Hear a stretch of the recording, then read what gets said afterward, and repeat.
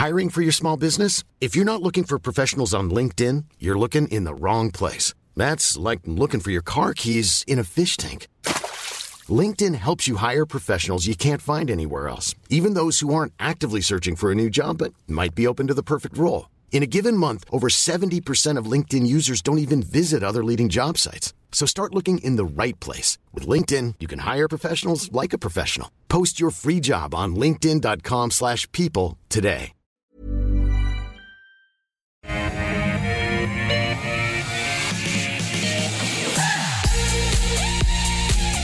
Hello, welcome to The Call on this Thursday afternoon. Great to have your company live from our Barangaroo studios. 10 stocks picked by you. I put them to our expert panel. We have got a great panel today and some great stocks to talk about as well. Ben Clark from TMS Capital is with us. Ben, how are you? I'm good. Good. Last one of the year for me. So, oh, wow. Yep. Got to cover. Make the most of it. So we've got 11 buyers. Maybe not. No. Good. All right. He tells it like it is. Let me tell you. Grady Wolf from Bell Directors with us. Grady, how are you? Good. How are you guys? Going well. Lot on today. I want to get straight into it because in the first half hour, we're going to be running the rule over NextEd, Abacus Storage King, Helios, Seven Group, and also Regis Resources. Stock of the day, though, we can't go past the Soul Pattinson and Perpetual Tango that has started this morning. Shares are firmly in focus after Perpetual rejected an initial $3 billion proposal from Soul Patts, while confirming confidential discussions took place when the bid was lodged back in November. It says the $3 billion offer not in the best interest of Perpetual shareholders, telling shareholders to take no action in response to the proposal. Perpetual says the board remains focused on delivering shareholder value. Soul Patts is Perpetual's largest shareholder. The bid calls for Perpetual's asset management business to be spun off and distributed back to Perpetual's existing shareholders. It says Soul Patts believes the complexity of the Perpetual group, together with the current market backdrop and high financial leverage, is weighing on the share price and constraining Perpetual's strategic flexibility. So Perpetual is saying Soul Patts got this wrong. Ben Clark, that there's nothing wrong with Perpetual. Who would argue with Soul Patts though? Be a brave man to argue with Rob Milner. Exactly. The Newington College is finding out at the moment. But look, I it's an interesting move. This sort of blindsided me yesterday because Soul Patts has been one of our biggest holdings for years. Yep. I can see the logic in it. So what Soul Patts are after isn't the fund management stuff that we all see and talk about. They're after the trust business, which is a very resilient business that would probably trade on a much higher earnings multiple if it didn't have the funds management stuff interwoven into it. And the trust business is basically how Perpetual started. Exactly, Perpetual trustees. Yes, yeah, exactly. Yeah, and that they morphed into something over time. Yep. So, a lot of fund managers and a lot of wealth managers use Perpetual as the trustee of their assets. Yeah. And as more and more assets keep getting pumped into there, the pool of these assets continues to grow. And it's a very, there's only 2 or 3 companies in the country which really have the scale to compete. So it's a not a lot of competition, you'd say. And then they're after the wealth management part, which was sort of interesting to me as well, because, I think there's been quite a wealth, it's an interesting I'm in, and we've seen the Liechtenstein government has bought Crestone, which is one of the biggest players in Australia these days. Right.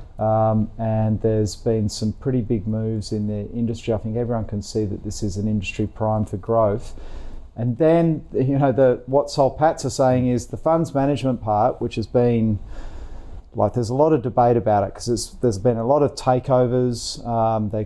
Didn't they buy Henderson Janus? No, they bought a US value manager and then they bought Pendal. Pendal. Merged with Pendal, but it was sort of a Yep. And even I think the fund managers at Perpetual didn't like any of those deals. They've got this weird funds management's very difficult because you've got guys like Paul Scamaragis who he's left, and these fund managers hold a lot of power in the companies. And Soul Patts is effectively saying we'll give the funds management company back to the shareholders as a standalone business. Right. And So spin the fund management out into a separate demerge entity. that, the Yep. shareholders retain that, and Yep. Soul Patts takes the other two parts, which I would say are the jewels in the crown of Right. the Perpetual business. Okay.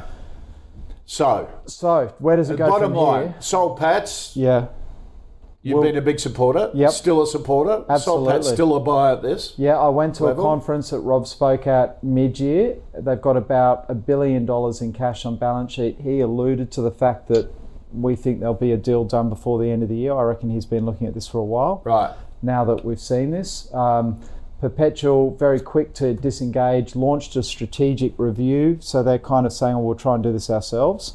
Right. Soul Patts is the largest shareholder of Perpetual. They own 10% of the stock, so they'll have some say. See where it goes from here. I mean, they've Are refuted you a it. buyer of Perpetual? No. Right. No way. No. Right. Buyer of Soul Patts. Like, if it gets sold down a bit on the back of all of this, Right. definitely keep your eye on it. Okay. Look at that Perpetual price there. If you went back 5-10 years on Perpetual, it's been a shocker. Right. I remember it was $40 probably 15-20 years ago, and it was $70 at some stage before the GFC.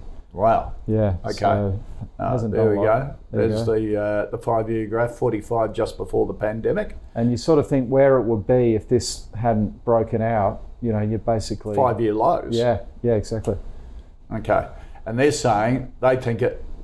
Thanks very much, Soul Patts, for pointing this out to us. Yeah. We think we can do it ourselves. But the Yep. question is, well, shouldn't you have come up with this yourself? Yeah, and a debate will be what's the Soul Patts share price worth, and I'm sure Perpetual will start to flex this, because if you're getting the bulk of the money's getting paid with Soul Patts shares, Right. so Right. you know, they would need to hold up for the value to Still to remain. go through. Yeah. Right. Okay. Grady, what's your view on the deal and each of the stocks?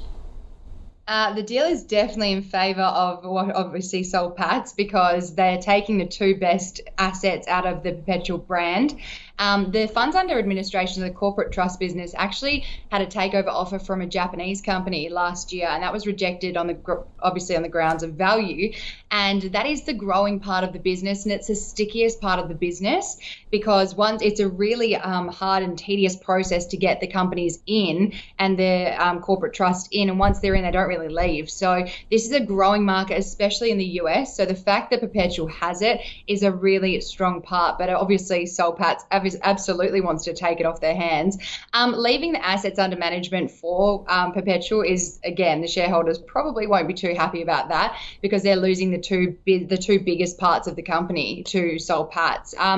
We're still really bullish on Perpetual, because it's obviously got the new management team, which is an entrepreneurial focus, and we've kind of run the microscope over this company recently, and we're really bullish on them because the new management is really entrepreneurial. They've got a focus of tailoring their products to their services and funds, obviously to what clients want and what investors want, which with a lot of fund managers this year, we've seen them obviously sold off and really doing it tough in this environment, because investors want to see where their money's going. They want to see a personalized approach, not a one size fits all. And that's where Perpetual comes in really strong. They've kind of taken a strategic review and gone, we're going to go with a client first approach, and that's exactly what they've done. Obviously the Pendal acquisition was good as well. That brought in a lot of funds under management, made them a massive player in the field, and so naturally Why is the share price at 5-year lows if everybody loved those acquisitions? At the moment, they're looking. Well, what we saw is that the acquisitions recently, we're still waiting for the benefit of the acquisition with Pendal to come through. So that's kind of taken place over the last 6 months, and over 6 months, it kind of takes 6 months for the benefits to fully be seen and known with any acquisition. So we're expecting FY24. So the results in the last quarter or FY23 for Perpetual were disappointing, and that's exactly what the Bell Potter analyst said. But we're expecting FY24 and beyond to be where we see the exact benefits of these acquisitions to come through. So what's your view? So you've got a buy on Perpetual by the sound of it. Buy on Perpetual. On these lows. Soul What Patts. about Soul Patts?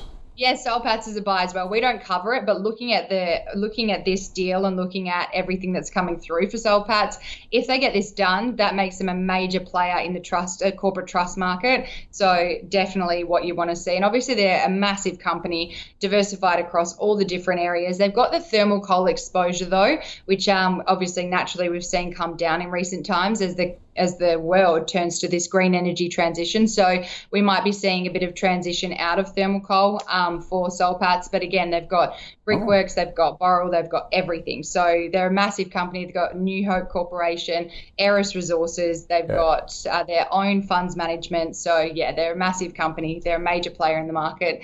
And if they do get this across the line, they'll be even bigger. Okay. All right. Let's get into the stocks you want us to take a look at. And Grady, Nancy wants a view on NextDC, the big data storage group. Yeah. NextDC, we have a buy rating on NextDC. Looking at the company, it's in the tech sector. Naturally, the tech sector is the sector driving the market right now. What we see is the company has, they've had a bit of headwinds recently, but those are moderating. So they've slower than expected billing ramp up, lower gross margins and higher OPEX. But what we see is that they're aiming towards and looking towards the positive side of strong bookings momentum. And our management is guiding towards a record year for new contracts in 2024.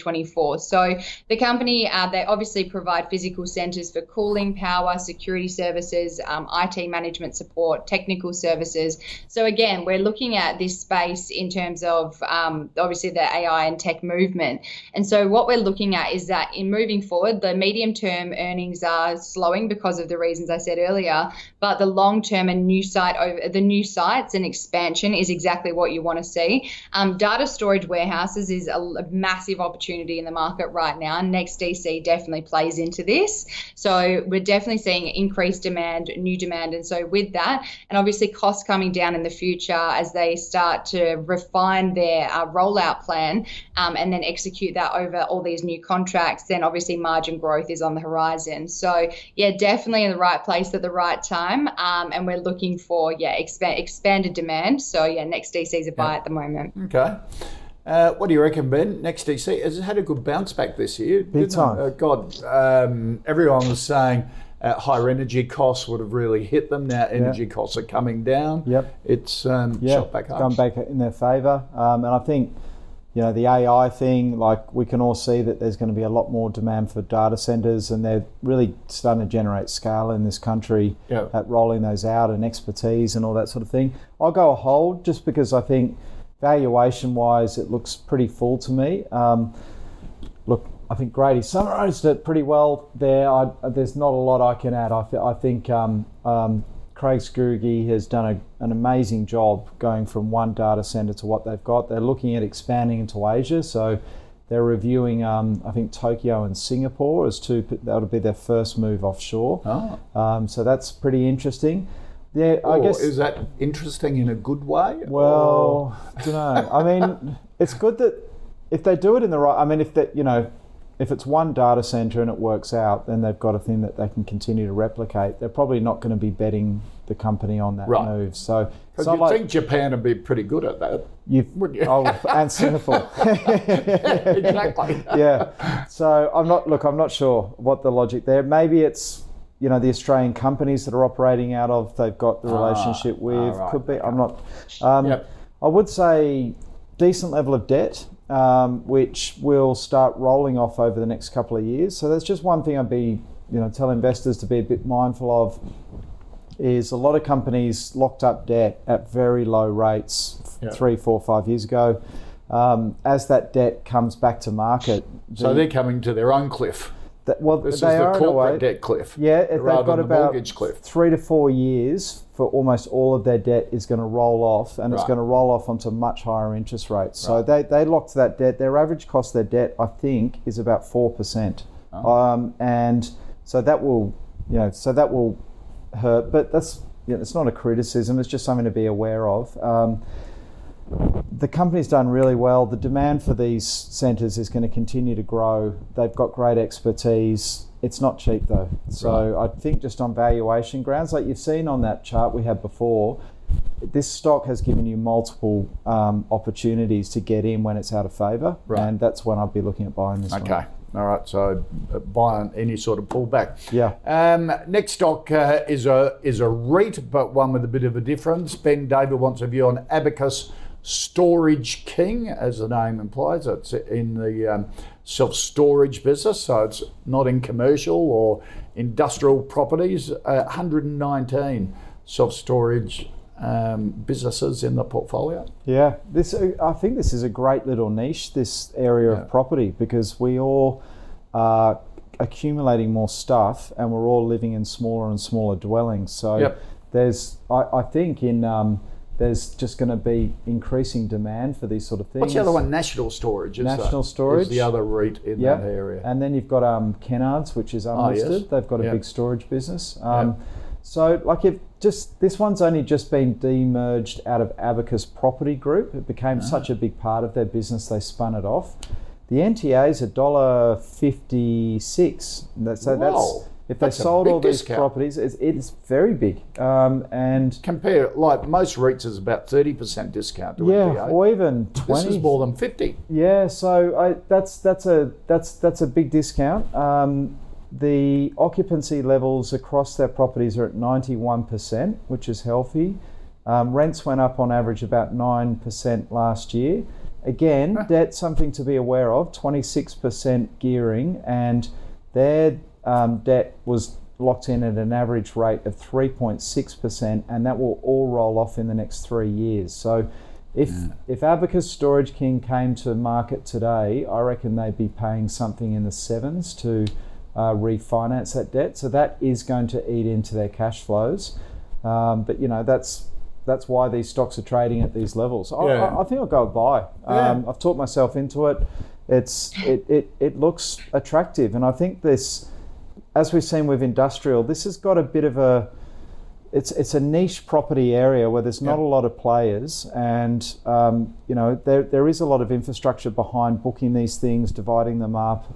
It's pretty good product. And if you think that this is the top of the interest rate market, completely, all REITs will benefit. Yes, but that just seems a discount that's out of whack for the type of business it is, doesn't it? Yep, I would have thought so. Grady? Double buy here. This company, like Ben, I literally have talked myself into the company as well, but this company is such a niche, and it's been caught up in this sell-off in the REIT sector this year. Naturally, a lot of investors don't understand diversification in the REIT sector and just think that rising interest rates impact every REIT, but it's really shone a light on this kind of obviously Abacus Storage King, and given that it's such a massive growing business, it just shows there's so much upside potential. Now, as I said, or as Ben correctly said, the occupancy rate is at 91%. So it is so hard to get hold of a storage unit these days. My parents have just got some, and they're in the middle of nowhere in WA because they're so hard to get anywhere right now, because we're expecting default levels on loans and mortgages to go up, and that we have seen an increase in these. So a lot of people are turning to rentals, which is, again, it's a hard market to get into right now. But when you do, a lot of people are downsizing to apartments, therefore storing their furniture from houses in these storage units. They're a really sticky business because everyone's time poor, and instead of going through and getting rid of things in your storage unit and clearing them out, people just keep piling them up and getting more. So again, it's a sticky business and a growing business. So I know my parents have 2 of these and we only used to have 1. So it just goes to show that instead of cutting down, people are just going, I'll put it in the storage unit. With revenue per available meter, that's actually increased 3.6% quarter on quarter and 4.9% year on year to $319 per square meter, so available meter. So that's a lot of money. So $319 per available meter, that's a lot of money coming in. Revenues are high. As Ben said, gearing is high though, but it's below the Australian REIT sector average. So the average for that is about 29, I think it's about 35. So their gearing's gone up to 29.1 from 26 last year. But again, it's below the sector, so that's not a massive concern there. Ben did touch on their debt levels are higher, so they are higher, but the medium term is not they have minimal debt expiring in the medium term, so that's obviously bolsters their balance sheet to deliver on some of their key outcomes and desirables. So I love this company. It's a really, really niche company, but again, looking forward, a lot of people are looking to get into this storage unit from a consumer point of view. Yep. So there's only growth upside in my opinion. Really interesting, and that's a danger of saying, "Oh, we hate REITs. We're just going to get out of the sector." You never do that. It's sort of exactly, it's really and that's what we've noticed. A lot of people do stock play, is that individual? Yeah, a lot of people just assume the whole sector was going to be so bad in this current environment, but there's so much diversification in the sector and so many opportunities now. Yep, this could be a nice little niche. All right, Smith wants a view, Grady, on Healius, our second largest pathology provider, but they own a couple of day hospitals, IVF clinics as well, diagnostic imaging centres. What do you think of Healius? Healius is a hold. We don't actually cover it, but I've gone and looked at, obviously done the research behind consensus expectations, and a lot of the brokers actually have holds right now. The company has cost increases that are headwinds right now. So they've had rent inflation has gone up 4 to 5% per annum, which is not great. Wage inflation, again, wage price index continues to go up and is a key driver of our inflation remaining sticky in Australia. So that's going up. And then the addition of new radiologists, again, is obviously that's a cost that the company has to wear. So at the moment, it's hurting these cost inflations are hurting our revenues and hurting margins. The second half is looking for a bit of recovery though, as these are factored in and the company is starting to manage costs, and we're expecting obviously costs to come down in the future when interest rates hopefully start being cut. We do in this sector, when you've got higher costs eating into margins, that's not a great thing in this environment. So for a company that's reporting the 92% fall of underlying profit year on year in August this year, that's not a great thing in this sector, especially with the healthcare sector outperforming the market over 10 years. So in the healthcare sector, our picks are actually Telix and Neuren, because those companies are on the growth trajectory, whereas a company like Healius is a hold at the moment because it is a strong company. It's obviously the pathology, they've got the IVF, as you mentioned, which is a growing industry. But yeah, with costs on the rise and looking to kind of eat into margins for the foreseeable future right now, that's definitely why we've got a hold at the moment. Okay. Ben, what do you think of Healius? It's come off the golden years of COVID, hasn't it? Because big time. They, charge the government for sticking swabs up our noses and things like that. And as I was sitting in car parks getting it done during the pandemic, I was thinking, God, this must be a gold mine for whoever's doing this, because they've set up a tent in a car park, no overheads, and just whacking everyone through. Yeah, and you had to do it. Yeah, exactly right. Now it's the other extreme. To me, this stock has been a mess, and it's been really poorly run. So they made a $300 million acquisition I think it was in the UK a couple of years ago, which they took on a lot of debt to fund. They've just had to do an emergency capital raising at $1.20 because their bankers were getting so nervous that they were forced to do it. So I'd normally say when companies do this emergency raising, that's probably time to buy, but it's not always the case. Like you look at Star. There's some good shareholders there. John Wiley runs this funds management business called Tanara, and I think he's the largest shareholder, and he's blowing up about what's happened with this business. But so share price 5-year low. 5-year low. I'm going to go sell. I think it's a complete mess that still has a long way to go. I reckon they're probably going to end up trying to sell this business, probably for $200 million less than they bought it. Right. Yeah, the brokers have all got a hold on it because they just all earn a fortune advising the company on the emergency capital raising. If you've got a sell on it, you don't get probably used. Maybe that's a bit cynical, but I don't know. I reckon the CEO's got to go. The chairwoman said that she's on the way out. There's a lot. This is a work in progress, and I've learned. Just didn't make the most of that 2 years by the sound of it. Well, could have set them up forever. Exactly. Well, they squandered it. They've then gone and bought something which has turned out to be a complete disaster. And, if you think this was Primary Healthcare, if you remember back then, and it wasn't the most exciting stock in the world, but it was well run by Ed Bateman. And this is a classic case to me. Like turnarounds, they are so hard, and sometimes they happen quickly, but very rarely. Yeah. So I'll go so. Buffett always said the problem with turnarounds is not many turnarounds, aren't they? Yeah. All right. Good advice. Jared wants a view, Ben, on Seven Group Holdings, of course run by Ryan Stokes, has big interest in Boral, Bridge Oil, Kennards, Westrac, biggest shareholder in Seven West Media, which is only a tiny part of the business. James Warburton, the boss of Seven West, announcing he's leaving today. Yeah. So kind of the exact opposite to Healius. I would say this is a buy. I think this is the only stock in the ASX 100 that hit an all-time high yesterday. So that's done well. This has been extremely well run, this business, over many years. It is cyclical. Westrac, Coates, the energy part of the business, Boral, very cyclical parts of the business. But they do, like the cycles don't tend to all occur at once. So the diversification across the assets has served them well. They're trading on 15 times forward, which is not expensive, I would say. They just upgraded their earnings guidance at their AGM a couple of weeks ago.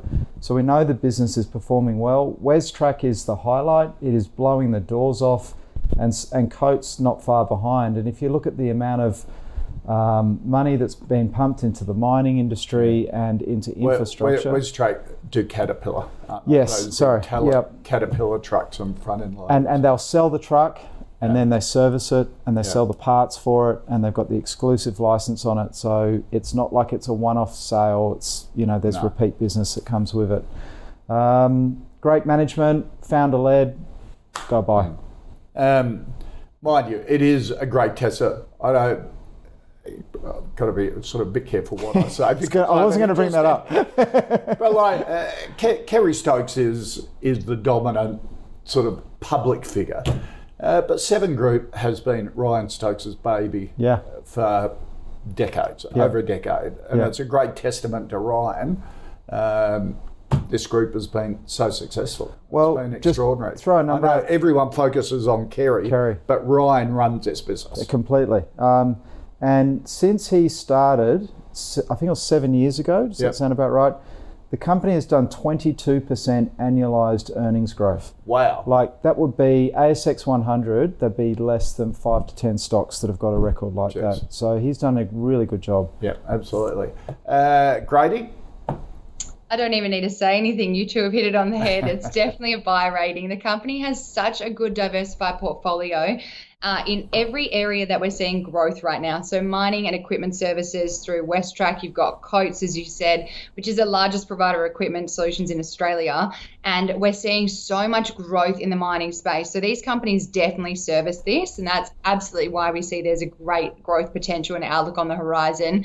We also see that the company, its investments are in market leaders. So it's not just jumping into these little small players in niche markets. They've got market leaders in their portfolio, especially with Boral as well. They've got the 72% holdings in Boral. So that is just, or 72% of their investment portfolio is in Boral.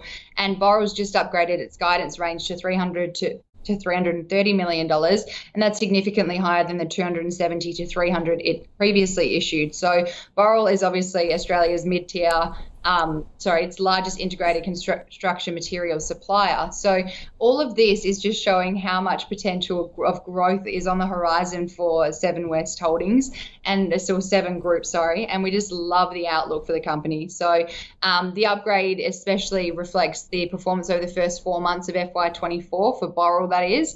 They've got cost management across all of the business divisions in Boral, and it's just, this company is what you want in your portfolio. It's the staple. It's got access to, it's got diversification across every sector that we're seeing growth in.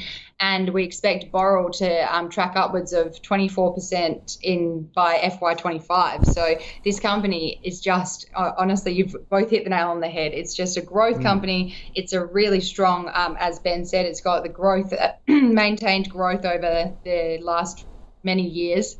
And so, yeah, what we like to see is that it's got leaders, it's got access to low capital allocation as well. So, yeah, definitely a buy. It's sort of in that Wesfarmers, Soul Patts sort of thing, isn't it? Investment companies that are well run. But this is one that's not really talked about much. No, exactly right. It's kind of the underdog, but it's dominating. Yeah, it gets on and does it. All right, Simon wants a view, Grady, on Regis Resources, a gold stock in the eastern goldfields of WA. And what do you think of Regis?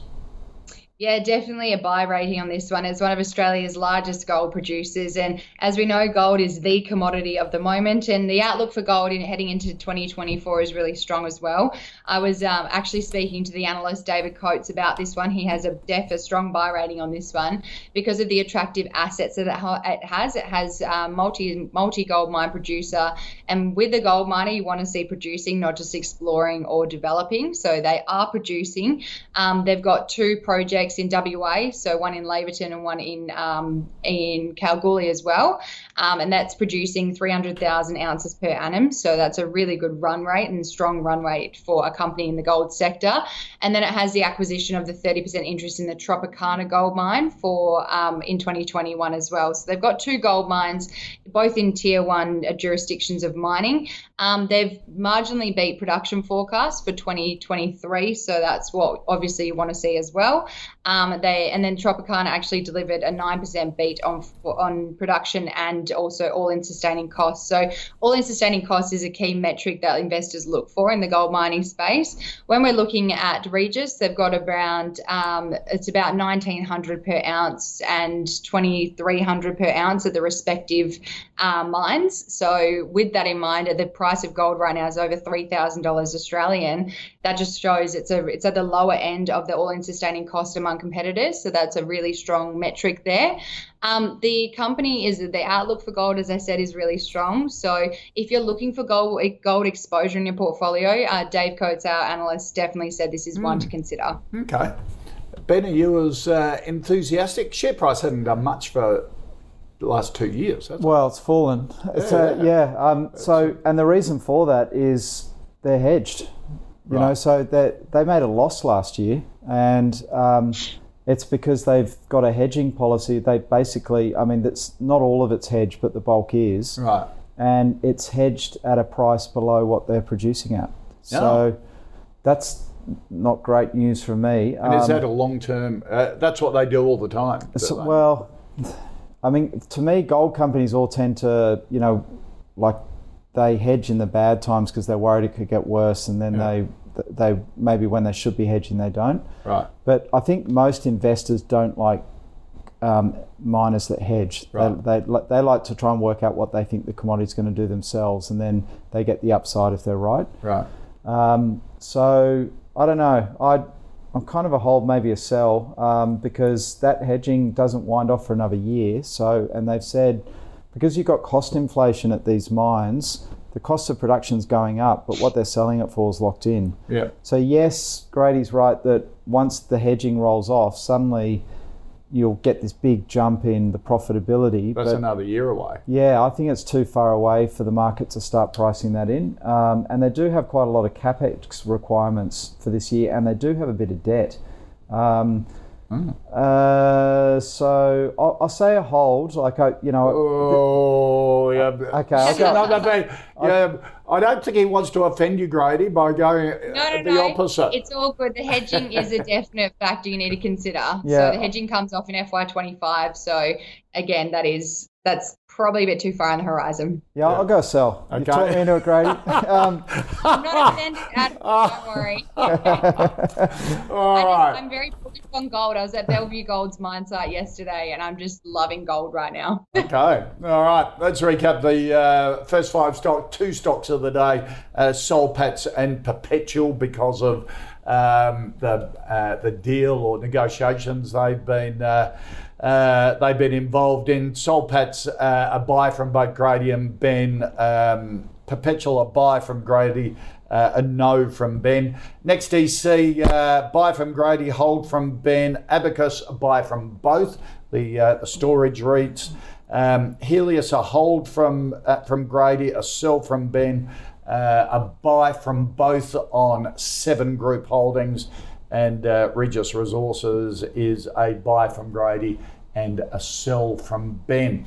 Here on the call, we've been following our own high conviction fantasy portfolio as picked by the investment committee, of which Ben is on it. Latest episode of the committee meeting, December, live on the platform ausbiz.com right now. That December meeting had ResMed, Car Group, Car Sales, and Johns Lyng were among those added, or the three added to the portfolio, in place of Wesfarmers, taking some profits on that, RPM Global and MA Financial. Those three were sold, and the fund is up almost 13% at the moment.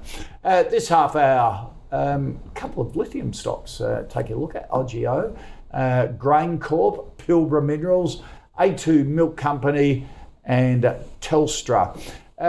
Grady, let's kick off this half hour. Taylor wants a view on IGO, the lithium stock. Yeah, IGO is an interesting one. Obviously, it has come off in recent times, but its exposure to lithium is what we like, and we feel like this is the sentiment bottoming out. As you can see, it's a very messy share price chart just there.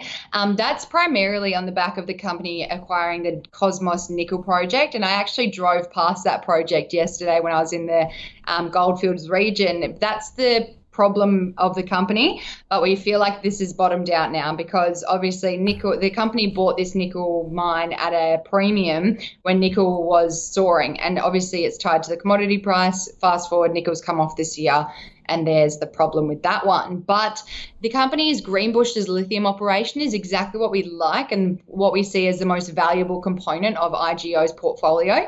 Around this, it's got a really open, it's one of WA's highest grade operating lithium mines, and it's a large high grade ore reserve, and it's a forecast mine life of greater than 20 years. So with a mine life, you want to see the average is around 10 to 15, and so a mine life of greater than 20 years is huge.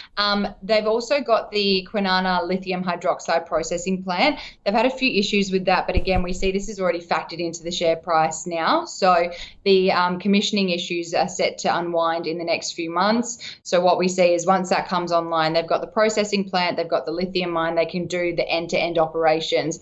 Lithium obviously again has come off this year, so again that's factored into the share price and another reason the share price has come off. But all in all, this company is a really good exposure to lithium moving forward. What they do with the Cosmos nickel mine, is what we are keeping an eye on over the next few months. But again, we like to see, we think that this is the bottom out of IGO and it's a strong company, and lithium exposure is what a lot of investors are looking for. So this is one for consideration. So yeah, a buy rating at the moment. Okay. Ben, has it bottomed out? It's $1 million question, isn't it? Everyone wants to know. It's a horrible chart. It's a horrible chart. I think lithium's about to have its real test because a lot of these miners have only ever operated in incredible lithium pricing environments, and the lithium price for many is now getting to their cost of production, and for some it's now actually under their cost of production. Right. So if you look at 2024, there's going to be, they reckon, 25% increase in the demand for lithium and a 40% increase in the supply of lithium.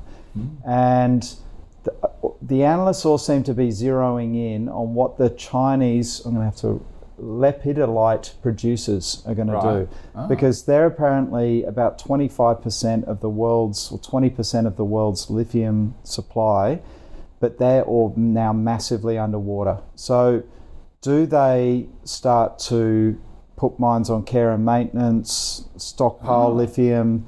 So it's getting into a uranium sort of situation. I mean, every tonne that they pull out of the ground and sell, they're losing apparently about 40% of what it costs them to pull it out of the ground. Apparently it's a very high cost. It's like their iron ore industry, it's really high cost. So the question is, does the Chinese government step in behind this space and say, we'll support you because we want to own critical minerals and we've got BYD and all this kind of thing? Or are they left to make these decisions on their own, which logically would be go on care and maintenance, wait for demand to continue to increase and then come back on? which would then see a supply reprieve for everyone else, particularly Australia, which are much lower cost producers. Right. And yeah, so I'm not sure. I'm going to go sell because I think they bought a nickel mine at the very top of the cycle, and nickel, I can tell you, like that can do some, like it's the price swings around all over the place, but it can go through some pretty nasty periods as well. And I just think there's still a lot of people stuck in these lithium stocks who are like, what's going on? And, you know, they're getting closer to running out the door. So I'll go sell. So, okay. All right. Just on the point of the lepidolites, it's interesting because in China, it's a massive market there, but there's a lot of environmental concerns. So there's only about 1% lithium in lepidolite rocks. And so to get it out of the ground is a really high energy intensive process. And so they're looking at and it's also very poisonous. So they're looking at the environmental impacts of this now. So we might see this as a tailwind for lithium moving forward. Just something to consider. Okay. All right. Ben Phillip wants a view on GrainCorp, as the name suggests, in the storage and transport of grain, ag business. Yeah, this is a great business. And the good news for GrainCorp and the farmers is that El Nino, everyone was selling this stock off, running into the confirmation we are going to have an El Nino. And we've had some rain in some key parts of the country at a key time, and they're harvesting now. So volumes will drop off the 2022, bumper season that we saw with all the rain. Yeah. But they're holding up a lot better than the market expected them to. So GrainCorp reaffirmed earnings guidance at its AGM a couple of weeks ago. It's announced a $50 million on-market buyback. It's got $350 million in net cash. And volumes are holding up.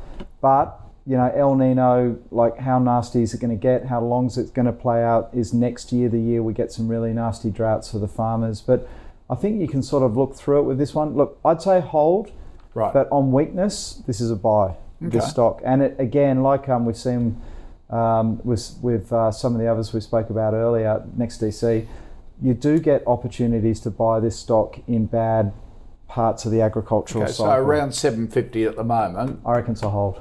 Right. Yeah. But when does it become a buy? I'd say I don't think you need to rush because an El Nino, if the Bureau's correct, we're talking an 18-month to 2-year weather pattern, and maybe it's this time next year if we have had a nasty year. Let's hope we don't. But if we have, that would be the time potentially to start looking at it. Okay. Grady? This one's a buy rating from us and a price target of $9.45. So in recent weeks, we've seen some increase in the outlook for the crop coming out of Victoria and the eastern states of Australia. The outlook for 2024 is looking really good. Obviously, the companies in the agricultural space and the farmers are they could be the best company in the entire world. But again, as Ben said, Mother Nature plays a massive part. So with the outlook for these weather patterns coming through, the outlook for crops are still very strong. So I know over the last few years, we had El Nino, La Nina for years and lots of rain, and that really impacted not just the ag stocks, but a lot of miners as well. And so the company like this, the outlook from the CSIRO recently has said crops are looking really good heading into 2024. So what this says is that obviously implied outlook for GrainCorp is strong. We're also seeing the grain basis has weakened from historically high levels. So that's something to consider as well. And then US grain pricing has come down as well. So that's one headwind the company will have to face. But while there's a lot of divisions in this, they've got the storage, logistics, the sending of grain, obviously moving grain around, and then obviously the agronomic service as well from the East Coast grain industry, and obviously oilseed crushing capacity as well. So they do the oilseed crushing. They've actually invested in expanding the oilseed crushing because the margins are higher there. So recently we see sustainable earnings base is increasing because of this oilseed expansion in production. So while some areas are facing headwinds, others are thriving. So that's what we want to see for a company like GrainCorp. So yeah, we like the outlook and it's a buy rating at the moment. Okay. All right. A buy from you on GrainCorp. All right. Next stock, Sue wants a view, Grady, on Pilbara Minerals. You liked IGO. Do you like Pilbara in the lithium sector as well? We don't cover Pilbara, but going by the consensus view at the moment, this company has been hit really hard, and there's no denying that it's one of the biggest the biggest producer in Australia, and its deposits are obviously in tier 1 jurisdiction. It's a buy rating at the moment because it's come off so far. And the company, a lot of investors really punished this company recently, but there's not too many reasons to punish it as heavily as it has been. I think it did go on a massive run because of the hype around lithium last year. So it probably was a bit overvalued at that time before it started producing. The company is producing now, and at the moment it's really, really strong. Its outlook is strong. The fundamentals are there. We expect demand for lithium to grow by 28% per annum to 2028. And while there is a lot of talk and noise at the moment in the market saying that supply will outweigh demand, getting lithium out of the ground is actually a really tedious, long, hard process and very costly process. So while there are a lot of companies playing in the lithium space, and supply, according to experts, analysts, CEOs, it will probably never outweigh demand. And so with the growing electrification movement, we're seeing more EV vehicles being made. All car companies are moving into the EV space.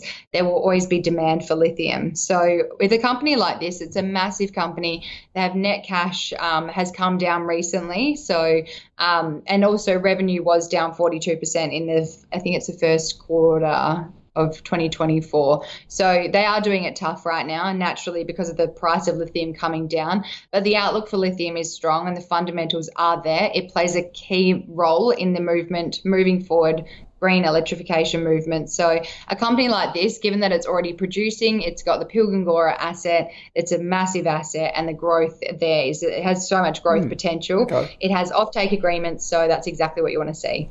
All right.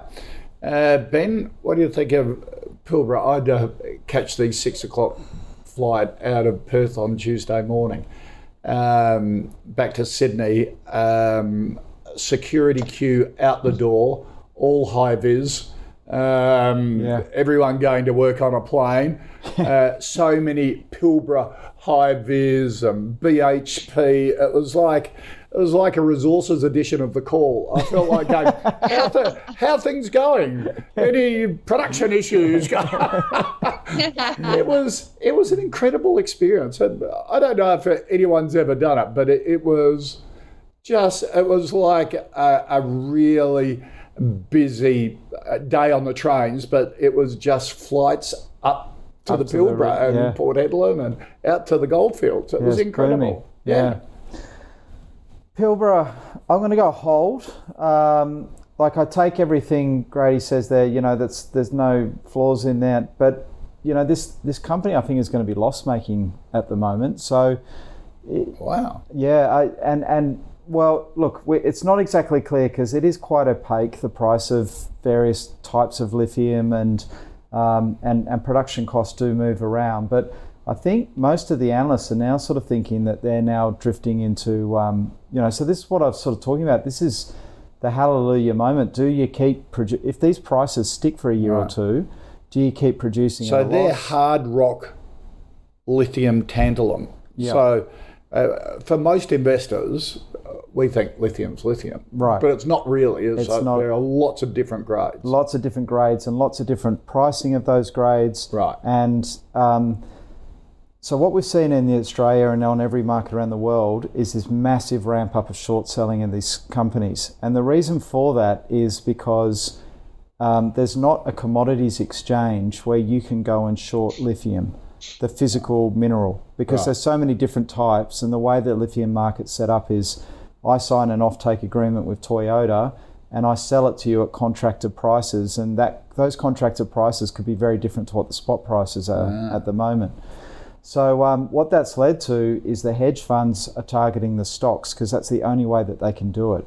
So I would say, Pilbara has a 20% short position against at the moment. Jesus. If you see a bounce in the lithium price, the stock's going to go nuts. Right. But I don't know if you're going to see a bounce in the lithium price in the short term because, everything Grady said there about lithium outlook being strong is correct, but what's the actual price that the lithium price ends up settling at? Because I don't think the price a year ago is going to be anywhere near it. It was just a short period in time, and maybe this is the price. I don't know. But what I do know is that the company is currently losing money, and that they have a significant CapEx expenditure coming their way, but they also have a very strong balance sheet, so they should be fine. So is that the difference with IGO? You said a sell on IGO, you go a hold here because of the balance sheet. I think that, as I understand it, they have a lower cost of production, a longer mine life. They're a pure play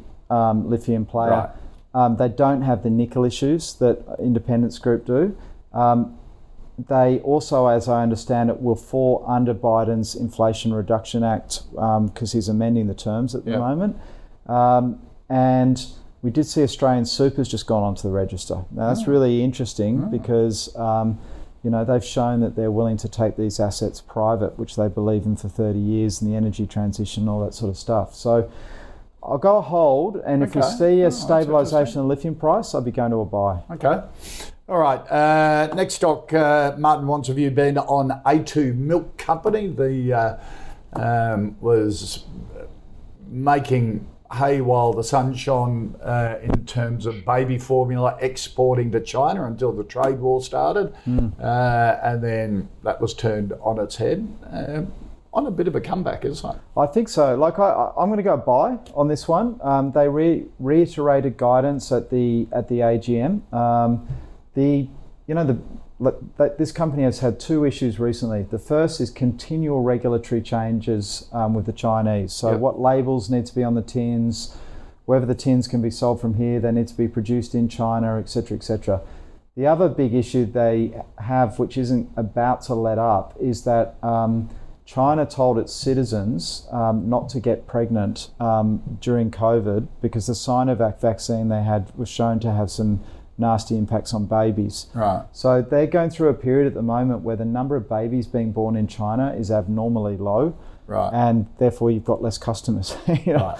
But you've got obviously a 9-month lag. You've got a 9-month lag, and they were all in lockdown nearly 9 months ago. Which we're in that. Yeah. Okay. All right.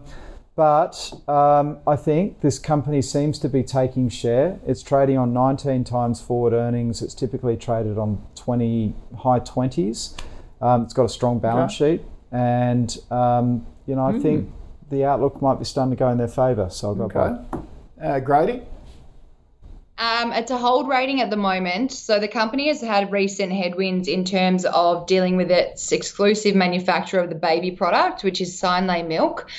They're a New Zealand company. So we're just waiting to see because reports were saying that they had, A2 Milk had torn up the agreement, and then now they're in an arbitration process. So it's all confusing right now. But at the moment, the revenue was up 10% in 2023. EBITDA was up 12%, underlying NPAT up 27%. So it's a good company. It's more, as you've said in the past, a marketing company. So they get the products made elsewhere, but obviously have strong presence in the dairy space. Now that, as Ben correctly said, China is actually paying its citizens, I think it's $2,500 to have more kids. So it's crazy that they're doing that. And I think there's no limit on the regional number of kids you can have. The city, they've still got the boundary of one child per couple, I think it is, but regionally in China, they're saying have as many kids as you want. So given that they're trying to prompt and boost up birth rates there, it does go to show there is a potential outlook of growth and demand on the product front. They did, as Ben said, they reiterated their guidance, so that's a strong thing moving forward. Dairy, we all drink dairy. I know a lot of corporates actually have deals with A2 Milk to supply the milk to obviously office spaces, so that's a strong division of the market as well, especially given that milk in Australia, there's so many alternatives of milk right now, so that did hurt margins of A2 Milk moving forward in the last few years, But given that demand is going up, revenue's going up, NPAT went up. It's a hold rating at the moment just until we have the outlook for the Synlait Milk exclusive distribution, manufacturing in sight. Okay. All right. Final stock. We'll have to whip it along a bit because we're coming up to 1 o'clock, although the host for the next hour's programming won't mind, because it's me. Usually I get into trouble if I go over by Andrew or Nadine or whatever. So come on, you've got to finish on time. But considering I'm doing it, who cares? No, I should make an effort. Henry wants a view on Telstra, the big telco, Grady. We've got a hold rating on Telstra at the moment. We see it is fairly priced. The company, obviously the leader in Australia's network and phones and telco businesses, and they've got the benefit of dominating the regional space because, as I said, I was yesterday in the Goldfield region and I had no reception with Vodafone all day. So Telstra definitely dominates that space, and I know they've had the growth in NBN. They've got the average contracting period of 24-year contracting period with NBN, so that goes to show they've got strong growth outlook there. They've had a run recently, as we can see with the share price over 5 years. So we do see it is fairly priced right now. One thing to keep in mind is a few headwinds with a lot of customers around Australia. Telstra isn't facing the headwinds because obviously Optus's outage recently has definitely turned a lot of people to consider Telstra and move to Telstra. So that's definitely a tailwind for the company. But in this space, in the telco space, consumers generally look for the lowest price. So that might definitely be a challenge moving forward for Telstra, but definitely benefiting from the Optus outage recently. All right, hold from you. Ben, what do you think of Telstra? It's trading on 20 times forward. It's on a yield of 4.5% fully franked. I'm going to go sell, just because I think it's not like Telstra's a comfortable hold at these prices. I think if you're there for the dividend, you know you're not going to go wrong, but I just think there's better things to buy in the market elsewhere. And in telcos? No, elsewhere. Okay, in other sectors. Yeah, in other sectors. And I do think like the market is definitely going risk on now. And if it's going risk on, your Woolies and Telstras and the safer sort of stocks, that they can be used as a funding tool by fund managers to buy to get more risk in their portfolio. Just as we saw the opposite happen a year ago. Right. So funds are switching from value stocks back to growth. They've got to be. This will be the next wave. You'll start to get Industry Super Fund A, which was giving mandates to these value guys, and they're starting to worry that they're missing out on the running growth that we're starting to see. It'll chase itself. So I think the stabilisation in interest rates is the catalyst for what's happening. Yeah. And I think you continue to see the reversal. That's an important change in psychology for the market. I think so, yeah. And, led by the US this year, where we've definitely seen defensives have been sold off to get into growth, and it feels like our market's starting to follow now. All right, let's recap the final 5 stocks. IGO, a buy from Grady, sell from Ben. GrainCorp, buy from Grady, hold from Ben. Pilbara, buy from Grady, hold from Ben. A2 Milk, a hold from Grady, a buy from Ben on A2 Milk, and Telstra, a hold from Grady and a sell from Ben. Bang on 1 o'clock. Grady Wolf, thank you for your time. Really appreciate it. Fun session today. Likewise to Ben Clark from TMS Capital. Good to see you. Yeah. Thank you both. Thanks so really much. Informative and great fun as well, as I said. If you'd like any stocks for us to cover here on the call, go to ausbiz.co/callpicks and put them in. Add any comments or questions about each of the stocks. We love that as well. Or tweet your suggestions using the hashtag AusbizTV or Xus. Stick around, the Pulse is next.